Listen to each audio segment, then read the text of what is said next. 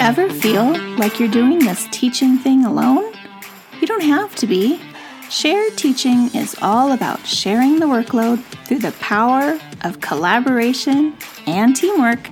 Together, we'll walk through all the difficult parts of teaching and learn how to streamline our processes, fine-tune our time management, and develop a more manageable workload.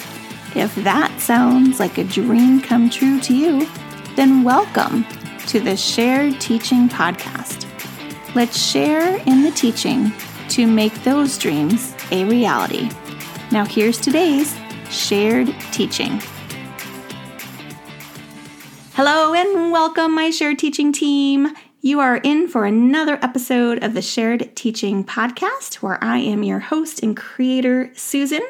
This is episode number 70, where we are talking about the 5 steps in the writing process, and especially how I teach them in my own classroom to my second graders. Now, I feel like writing is an essential skill every student needs to master. And as primary teachers, we really play a crucial part in helping our students develop their writing abilities. We are that foundational level where students get the skills that they need, and the rest of the grades kind of build upon the skills that we've set in that foundational level. So we are very crucial in the front line as K through 2 educators. So it's really important that we have a firm foundation for our upper elementary. So I found that when students have a blueprint for success, they are much more likely to be focused during writing time.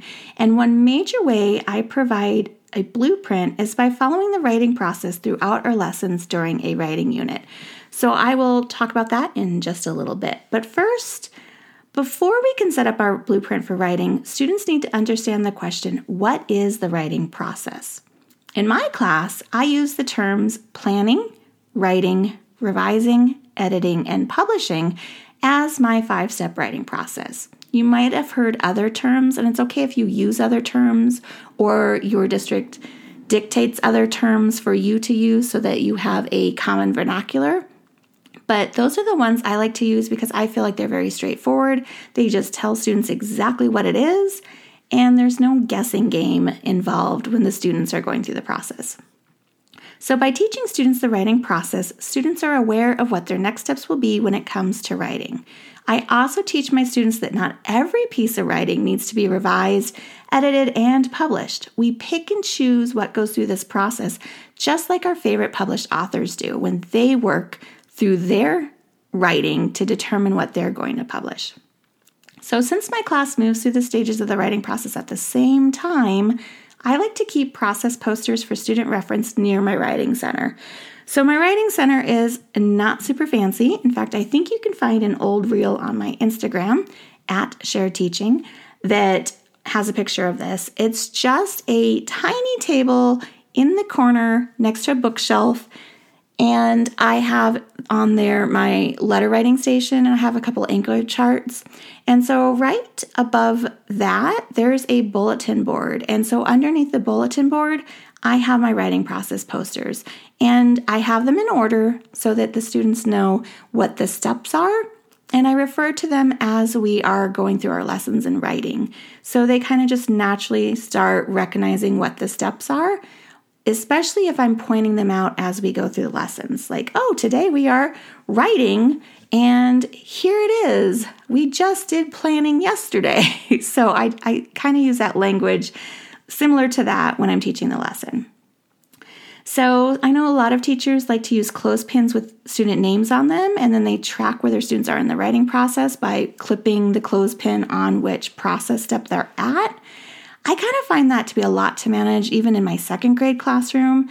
So you can read more about or listen more about why I choose to have the class stay together throughout the stages in my post called What is Writer's Workshop? And that is episode number 39. So you can go ahead and take a listen to that after you finish this episode. And that will go through all the details on why I like to do that. Okay, so step 1 of the writing process is to plan. And sometimes it's called the pre-writing step. And I don't really like the term pre-writing, but I do like teaching students that an author has a plan. And of course, some of the ways we are planning might be to make a circle map, to make lists, to use graphic organizers. And I've created a variety of different graphic organizers for my students that are often just a table with 2 or 3 columns, and also tree maps. And of course, another way is brainstorming. And we usually limit brainstorming to a whole class activity, but that's just me. Often I will model how to plan my own writing as a whole class lesson, right? So in the What is Writers workshop, I believe I break down how my workshop flows, but I start with a whole class lesson, which is the I do, we do, you do model that I teach. And so I give a little blurb about the objective and what we're going to learn, and then the class helps me with our plan if we're at the planning step. And so the students will then plan their own writing independently using the same process I modeled when it comes to their independent part of the practice. I strongly encourage my writers to use their own ideas and not just copy what I do, because copying, if you don't know, is super common in kindergarten through 2nd grade classrooms, especially for your less seasoned writers. You know, the ones that might struggle and sit there for a good 20 minutes and have nothing on their paper. Either they just don't know what to write or they're just struggling in general. So this is why I always recommend, I will model it. I will show you exactly how to use the plan that I'm using, but then it's your turn. You get a copy that looks almost exactly like mine. Maybe the topic's a little bit different. Maybe I'm asking you to come up with your own topic, or maybe it's the same topic and I'm just asking you not to use the same words that I use, because I feel as 2nd graders, we need to kind of push them a little bit and encourage them to move beyond that and just think on their own. They don't always want to just copy what they see on the board. Okay, so step 2 in the writing process, or if you want to call it drafting step, is to write. So again, step 1 is planning, but some people call it pre-writing. Step 2, I like to just call it writing, but some people might call it drafting, because you're making a draft and then you're going to publish your draft, right? So you're going to have a final draft. I feel like that's reserved more for upper elementary, high school, middle school. So I just like to call it writing, because in this stage, that's exactly what we're doing. We are writing. So students are beginning to put their ideas and their plans into sentences and hopefully, fingers crossed, paragraphs. Encourage your students that spelling doesn't matter as much as getting their ideas down. Now, I have found, just like I talked about a few minutes ago, that students struggling with writing often get stuck in this stage because they have trouble forming their letters or figuring out what to spell or how to spell it. This has them taking forever, you might know the ones, to put something on the page, or maybe they're even acting out because they just can't do what you're asking. And this is often where our writer's workshop model is falling apart. You might have somebody writing, someone else planning, someone else publishing, and how do you help little Johnny sitting there that just can't even put anything on his paper? This is why I recommend that your whole class sticks together and does each step of the writing process together. Okay, so if you have a struggling writer, then I suggest going back to how to help struggling writers with their writing, and that is episode number 37. So again, when you're done with this episode, take a listen to that one, and that might give you a few more tips on how exactly to help them. But in this podcast episode, we're just talking about the writing process. I'm going to try my best to stick with that. Okay, so a little tidbit to help with those struggling writers is because in the beginning of the school year, you're going to want to build in some mini lessons about how to put words on paper. Even with 2nd graders, some of your students might need this refresher after summer, and because they're new to you, they need to learn your expectations during writing time. Never assume that they just know. I made that mistake once. It was a horrible mistake. And it started my year off so rocky because I was teaching older students and I just assumed, hey, they should know the rules by now. But you know what? They don't know your rules. They don't know your style of teaching. So always be super clear, especially in the beginning. Tell them exactly what to do. Even make little jokes about like what your pencil's for. And they will find it engaging. They'll find it funny. But best of all, you're setting down those expectations. So if you want to learn more about writing mini lessons, you can listen to episode number 40. As you can see, I have quite a few writing episodes in my podcast that can help you with your writing troubles. So go ahead and just scroll through some of them and make yourself a new playlist. And hopefully that will give you a lot of the help that you're needing. Okay, so step 3 then is to revise. So after planning and writing, we have revision. Teaching how to revise, I find, can be very tricky with our young learners. So I teach students that when we revise, we are making our story better by adding details or moving, removing, or changing words. So it's about the words and the details and the pictures and the words. Okay, most students naturally want to fix spelling errors at this point, but I try to help them resist. Once it's further in the year and they know to fix errors with their red writing editing pen, then I will let them. So yes, I do have very specific tools for each part of my writing process.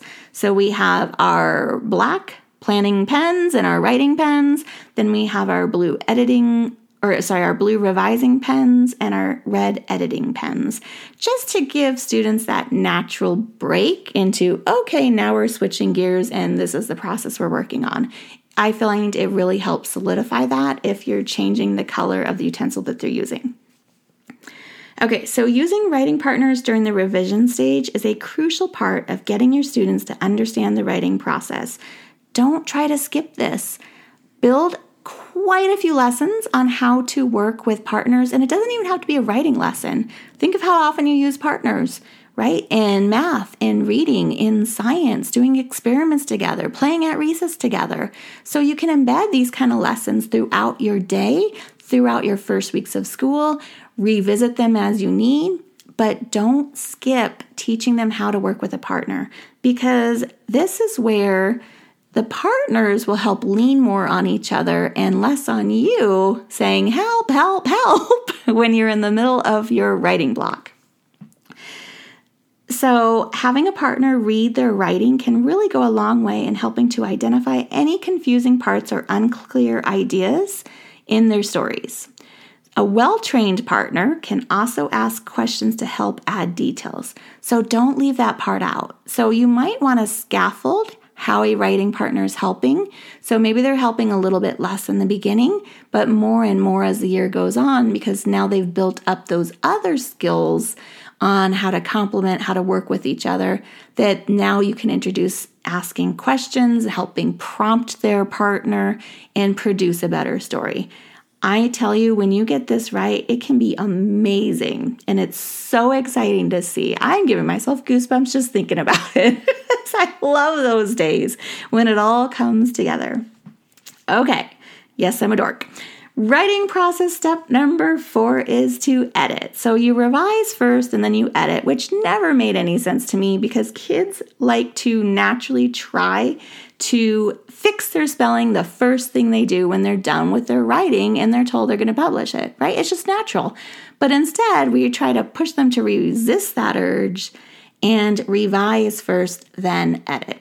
So if you want to flip-flop those around, I say go for it if it makes sense to you. I try to keep it in the natural order of things because this is how everywhere else I see it has been done. But that's just me. I'm kind of a rule follower most times. So I like to stick with what their next year teacher might follow or the teacher after that might follow, which is always editing is like the last step, right? Okay, so during the editing stage, students are finally able to focus on the mechanics of writing or their spelling and punctuation. I've also seen where they recommend grammar, but I find second grade, especially with all the after effects of the pandemic, really struggle with that grammar part. So I like to just stick with spelling and punctuation. And as they're reading their writing during revising, I'm teaching them how to make make it sound okay. So that's kind of my grammar without calling it grammar, if that makes sense. So editing stage is simply spelling punctuation for me anyway. So I encourage students to use phonetic spelling. In my classroom, that is A-okay because it is grade level appropriate. And they want to reference their sound wall or also their word wall lists to help them spell words. So in my class, they have a little like cheat sheet of sorts in their writing folders that have their common sight words. And then also we have a nice sound wall on our bulletin board that can help them point out the different sounds and phonics to plug into their words and make it seem more like it makes sense, right? I'm more concerned with the words having vowels and being able to sound them out and know what the word is than it is to be spelled correctly. That's just me though. I'll get to that in just a minute. So pause that thought and let me keep going because I'm going to come back to this in a second. So their writing partner is another way you can have someone help offer spelling suggestions, especially if you're partnering up smartly and you have maybe like a medium low or medium low and a medium high student in different groups, because then the slightly higher student can help with the lower student to fix the spelling. So for first and second grade, I do not expect perfect spelling unless it's a word or pattern that we have practiced and the majority of the class should know it. If the majority of the class does not know it or does not know it automatically, then I don't consider it as something that they have to have. And I go back to the phonetic spelling. Can I figure it out? Can someone else reading it figure it out? Then it's okay. All right, all of my students from the first day of school to the last day of school know my expectations on capitals and periods. I talk about this literally every single day when we do our phonics warm-ups. I'm reminding them that lowercase letters belong in their words. They are not writing sentences if we're just doing one word phonics. So they know that they have to start a sentence with a capital and end with a period. This is one of my non-negotiables for their writing, and I start it on day one when I meet them. Because I figure in kindergarten they learned a basic sentence, in first grade they learned a basic sentence. So by second grade, they've had 2 years of practice and there's no more excuses, right? So kind of think about the writing continuum when you're thinking about your expectations for your students, and that can help you figure out if they've had enough practice time built in to this writing skill that they're supposed to have that makes it appropriate for you to then reinforce it in the grade level you're teaching at. Okay, if you want some more information on editing and revising, you can check out my podcast episode on editing and teaching revising methods in episode number 45. Okay, last but not least is the final step to the writing process, and that is to publish.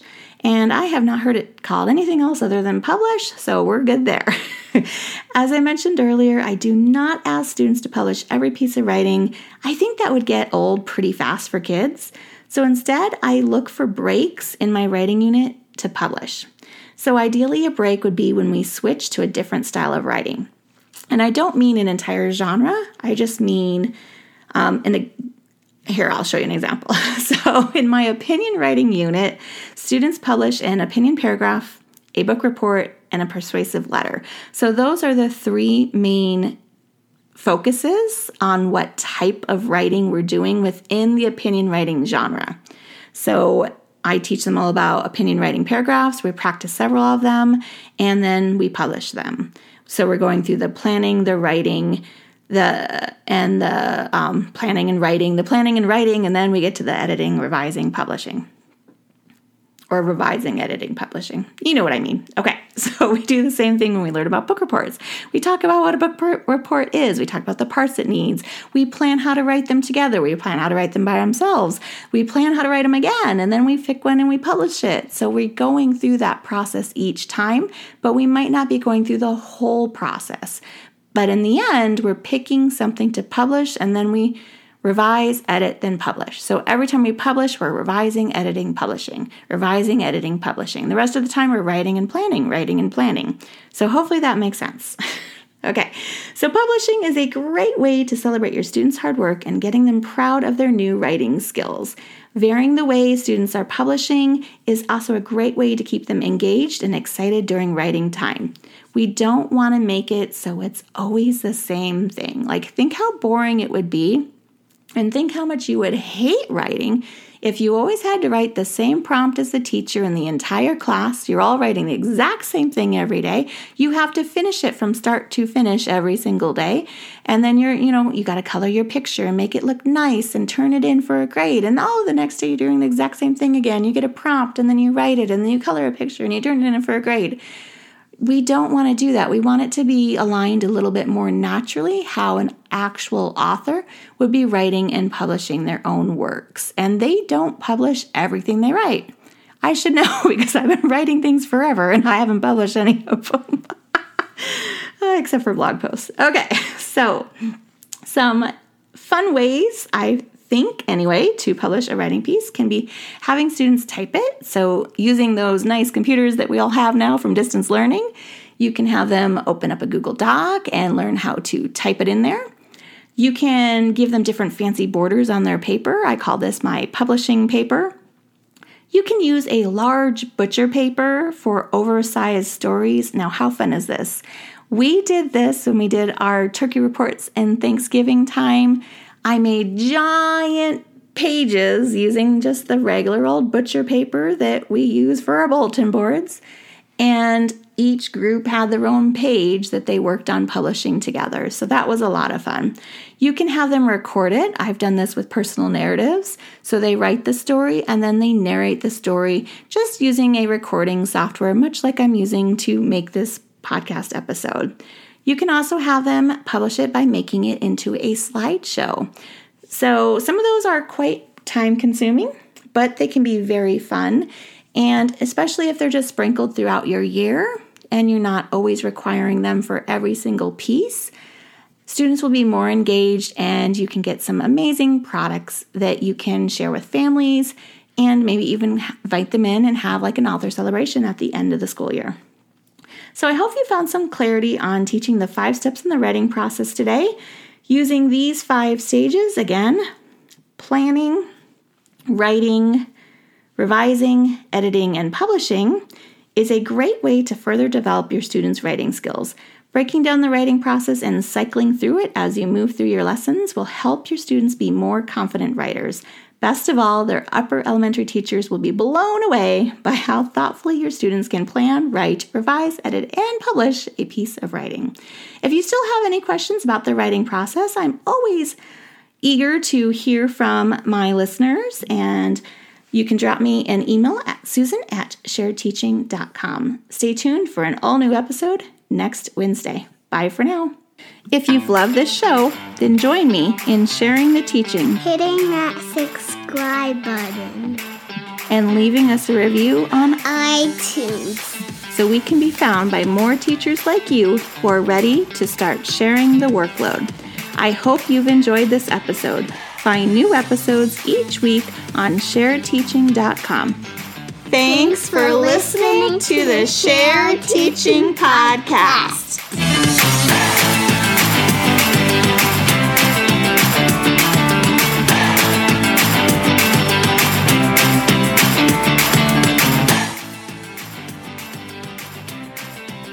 Here as K through 2 as K through 2 educators. So it's really important that we have a firm foundation for our upper elementary as K through 2.